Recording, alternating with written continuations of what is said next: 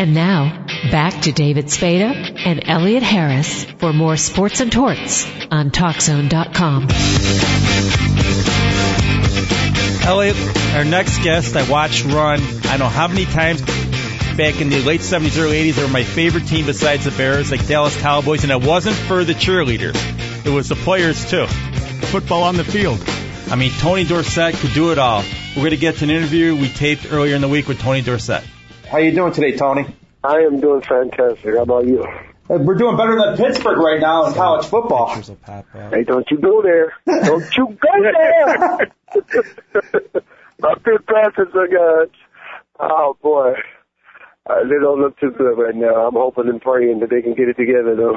I was at the Hall of Fame this year, and it's amazing how many people with Pittsburgh connections went in. You had the two former Steelers, Jack Butler, Dermontti Dawson, and then you had two former Pittsburgh college players in Chris Dolman and Curtis Martin. It's amazing how big football is in Pittsburgh. Well, you know, we take a lot of pride coming from Western Pennsylvania in the type of football that's played there, both scholastically, collegiately, and professionally. So, you know, it was good to see, obviously, especially some of my Pitt alumni, Curtis and Chris, going into the Pro Football Hall of Fame, obviously, and everybody else that was involved in that class. But, you know, that's, it's just good to see people be able to you know, I would say, I don't want to say they live out their dream, but it's like a dream come true to them, because nobody goes into this game or play this game thinking about Pro Football Hall of Fame. We're going into it just, you know, trying to have a healthy, long career and let the chips fall where they may when it's over. How did you end up at Pitt and not at Penn State? Well, you got time? If you got time, I can tell you the story. I'll give you the short version, okay? This is what I was a big fan of Lydell Mitchell and Franco Harris. And when I was a kid growing up, that was the tandem at Penn State. And all I wanted to do was go to Penn State and be like Lydell Mitchell and Franco Harris. And that's all I talked about. Matter of fact, my last game of high school, I had a monster game, and big bold prints in the newspaper the next day was Penn State next stop. That's all I talked about. And what happened was, I don't know if Joe Paul and the staff up there just really thought they just had me. But I was what you call a blue chip recruit, and I was being recruited by SC, UCLA. You go Arizona. I mean, there was teams coming from Colorado, coming from way out west, let alone, you know, Michigan, Ohio State, and all these schools that, you know, back on the East Coast. And everybody's coming up to me, and I'm waiting for Paterno. I'm like, where is he at? And I kind of lost interest after a while, because I kind of thought that they showed lack of interest, and I lost interest. And another thing that helped me lose interest was, it was one of the, I guess, more negative visits that I took than any other place. And back then we had unlimited visitation rights, so I was going somewhere almost every weekend. I was getting frustrated and confused too along the way. But when I went to Penn State, all the players that I talked to, it was amazing. And they all said, you know, you may come here as a quarterback, but you may leave here as a center. And so, because Penn State had John Capoletti there, he was going to, I guess, his senior year, and Capoletti, I guess, was up for the Heisman. Obviously, he won it that year. But so my dream, so Joe Paterno had told me, when I finally got my visit, he told me that he wanted me to be a defensive back first, you know, that first year, and then, you know, when John Capoletti graduated, you know, they put me back at running back. But the only thing that kept coming through my mind was the fact that all the players that I said, hey, man, the stories they were telling me, like, I mean, as a quarterback, you may end up as a center, and my dream was to be a running back first. And so, and, you know, and I figured like this, and not to don't take it wrong, I have cockiness or anything, but, you know, I had a little swag back there. But I said to myself, if Joe wants me to be a defensive back, I'm going to be a damn good defensive back, and he's not going to want to put me back to offense. You know, mind you, coming out of high school, I was an All-American running back and an All-State defensive back. So that's pretty much the story, man, in the short version. I'll tell you a school that should have went after you hard was Notre Dame, because you just beat them up. You had, 303 rushing yards your junior year, the 290 yards your senior year, they couldn't stop you. Well, let me tell you about them. I got a story for everybody. But anyway, as the story goes, you know, when I was being recruited by Notre Dame, Tom Pagner, Air Farsik's right-hand man, supposedly the word got back to me that Tom Pagner went to Air Farsig and it said he's just a skinny little kid from Alcova, Pennsylvania that would never make it as a major college running back. So you can only imagine what my thoughts were during that week of preparation, go play the Fighting Irish. So, you know, that tells it all right there. I wasn't giving them no break at all. So, you know, that's one of the reasons, that's one of the motivating forces to help get me ready to play against the Fighting Irish. You know, and then as a freshman, I went, I think, over 200 yards, and then junior 303. I mean, I set an NCAA record for the most yards against a common opponent, and that was Notre Dame. They had tough defenses back then, too. And the transition from high school to college didn't seem too difficult for you because you became, the first freshman in 29 years to be named All-America? Consistent All-America. First team. You got to make that. You got to put that in there. Okay. We don't want to tell you short here now. But let me tell you something. Now, there was an adjustment. See, people don't know, I almost left school. Because I was pretty much an introverted young man. I mean, it was hard for me to make friends. I hid behind my little round dark sunglasses that I had. I mean, I could play on the field, but it was hard for me to make the adjustment. Matter of fact, my hometown, you know, is only about 30 minutes maximum drive away from the university. So, you know, I spent more time back home. My mom was like, "Boy, what are you doing? What are you doing?" I mean, but it just took me a while, you know, to get acclimated. And once I did, then my mom was saying, "When are you coming home? When are you coming home?" But yeah, I from that standpoint, socially, it was a big adjustment for me. Athletically, I was just smooth sailing. I fit in right there, you know. John Majors, fit was rebuilding at that time, and it was just a perfect fit, man. You know, it was like hand in glove, and I was glad that, John, the University of Pittsburgh made a coaching change because I probably wouldn't have went there if they had. And then you win a national championship there. That had to be a true joy. Well, I tell you, we won a national championship there at 4 years, and to be part of that process, man, to see it come to fruition, to see, we went to bowl games every year, and to see Pitt had been to bowl games, so we go to bowl games, and then, we get to that senior year, and let me tell you, man, that's a script made for Hollywood, because, people, we lose our first two starting quarterbacks. You know, I think the second or third game of the season went down in Atlanta. Robert Haygood, who was our starting quarterback, it was his hometown, and he got hurt, lost him for the year. He tore his knee up. We lost him for the year. Then Matt Cavanaugh comes in, who was, those two were fighting for the starting position. Could have went either way. And so Matt came in, and then, about 3 or 4 games after Matt started, Matt got hurt. Unfortunately for us, it wasn't for the whole year, but so we were down to a fifth-year walk-on quarterback who had never taken a snap at the University of Pittsburgh.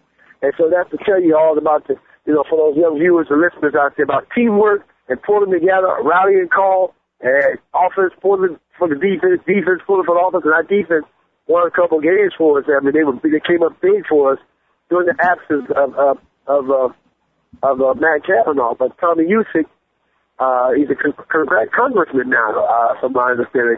Congressman Tommy Usick filled in pretty good for Matt while he was out. And we ended up, Matt came back late in the year. We ended up going undefeated and going to the Sugar Bowl and beat the dog. We beat the dog, out of them dogs. And we won a national championship. But all the quarterback pretty much had to do was give you the ball, right?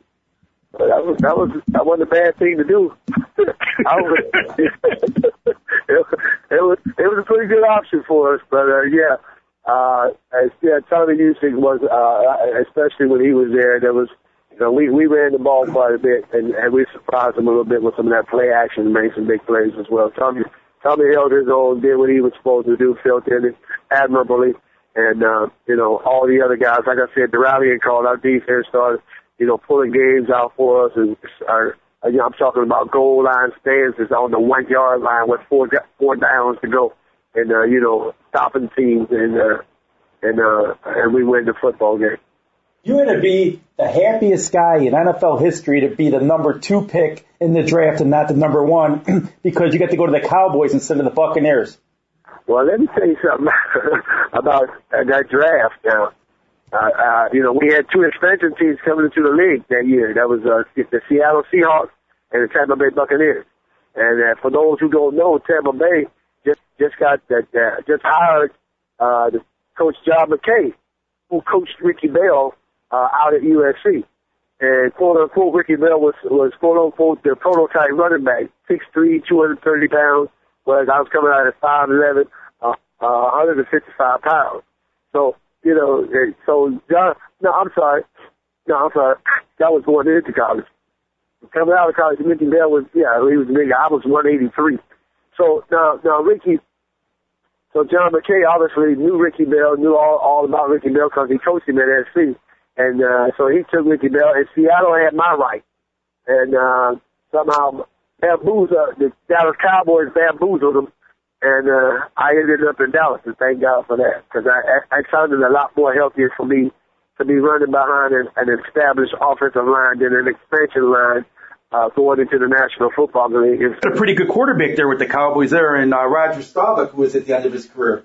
Well, let me tell you, I was blessed to have that opportunity to play behind one of the more prolific quarterbacks at that time in the National Football League, to play with him as Roger Staubach. And let me tell you, Roger, you're talking about the role model, the ultimate pro, ultimate family man, the God-fearing man, and we got his leadership, and you learn from guys like that on how to become a pro, a real pro, and how to handle yourself both on and off the football field. So I was pretty privileged to have that opportunity, and I even respect it to this day. I have nothing but admiration for Roger Staubach. And as I always said, if I wanted to be somebody to be my role model or my mentor, it would be Mr. Staubach. Now, it took 10 games before you became the starter. Was there some point where you wanted to go to Tom Landry and say, how come I'm not the starting running back earlier in the season? Oh, yeah. Well, let me tell you, we went at it indirectly, and that was through the media. And, I said a lot of things. And Tom Landry had a way of humbling people. Tom, he just wanted to humble me. He saw a young kid coming in, won a national championship, a Heisman Trophy winner, got all this media attention, and he just wanted to keep me grounded, and he did it. Trust me, he did it. And I when I finally went in to have a one-on-one with him, he called a meeting, and he called me in, and he said, he told me, he said, we expected you to be a starter by now. And I was like, Coach, so did I. I said, and, but what was happening up to that point, and I guess he realized he was getting the best of me, because I started being a little lackadaisical. I wasn't doing the things. I would just run. If I dropped the ball, if I dropped the pass, I was just like wave it off like it ain't nothing. I'd do it in the game. My attitude changed, because when I told him, I said, Coach, I've written this year off. I said, I was pretty much going to come into training camp next year, throwing and going and win me a starting job. And he told me, he said, all you need to do is just pick it up a little bit, change your attitude a little bit, act like things bother you, when I drop a pass or something like that. And he says, you'll be a starter. And I looked at him, true story. I looked at him and I looked right in his eyes and I said, Coach, I wish we would have had this meeting 9 weeks ago. And, that was it. So I went out to practice. I started putting forth a little bit more effort. And he named me the starter, and I kind of felt bad because Preston Pearson was the starting person that came in from the Pittsburgh Steelers. we were going back to Pittsburgh. Obviously, I've just been there a year earlier, winning the national championship, and I'm going home, and he named me the starter going back to Pittsburgh, which was a great feeling for me. And, man, from there, I guess you could say the rest was history, as they say. Because you were the first college football player to win a championship one year and the next year win a Super Bowl. Yeah, man, I mean, that sets you up. It's kind of like a setup, man, because, I ain't got nowhere else to go but down. It's like, I won a national championship, a Heisman Trophy, a Super Bowl championship. It's like, oh, man. But, fortunately for me, it didn't go down. We didn't win, another championship, but we were back in the Super Bowl the following year, which was a fourth consecutive NFC championship games, and unfortunately, wasn't able to get over that final hurdle. But I tell you what, I enjoyed it. I had a lot of great teammates. I had a lot of great rivalries going. I made a lot of great friends through my career in the National Football League. Did you figure after that first Super Bowl there'd be 2 or 3 more? Well, that's what I thought. But it just doesn't come that easy, man. Yeah. It was like I said, it sets you up for failure if you're not careful. But obviously, we keep hungry there in Dallas. But, it was great, man. This is what it's all about right here. And we've got this already. Oh, man, this is going to be cool. But it just didn't work out like that. But we were always in the thick of it, man. We had some great teams and great players, and I enjoyed every one of my years here in Dallas. It had to hurt losing to the Steelers because wasn't that your team that you watched growing up? Let me tell you something. That was one of the. Well, you're talking about mental preparation, being mentally prepared, mentally ready to play, go against a team. Man, when I was going as a kid growing up from Western PA. Black and gold is what you're all about. I'm still a big Steeler fan. They just happen to be 1B instead of 1A. I'm a big Steeler fan. I mean, that's my roots. That's what I'm all about. Western PA, Steel Mill, Steel City, and all that. But to get the opportunity, you watch these guys as a kid, and then all of a sudden you get the opportunity to play against these guys in quote unquote the ultimate game. You talking about somebody being geeked up and ready to go, buddy? Boy, I was hyped. I trust me, man.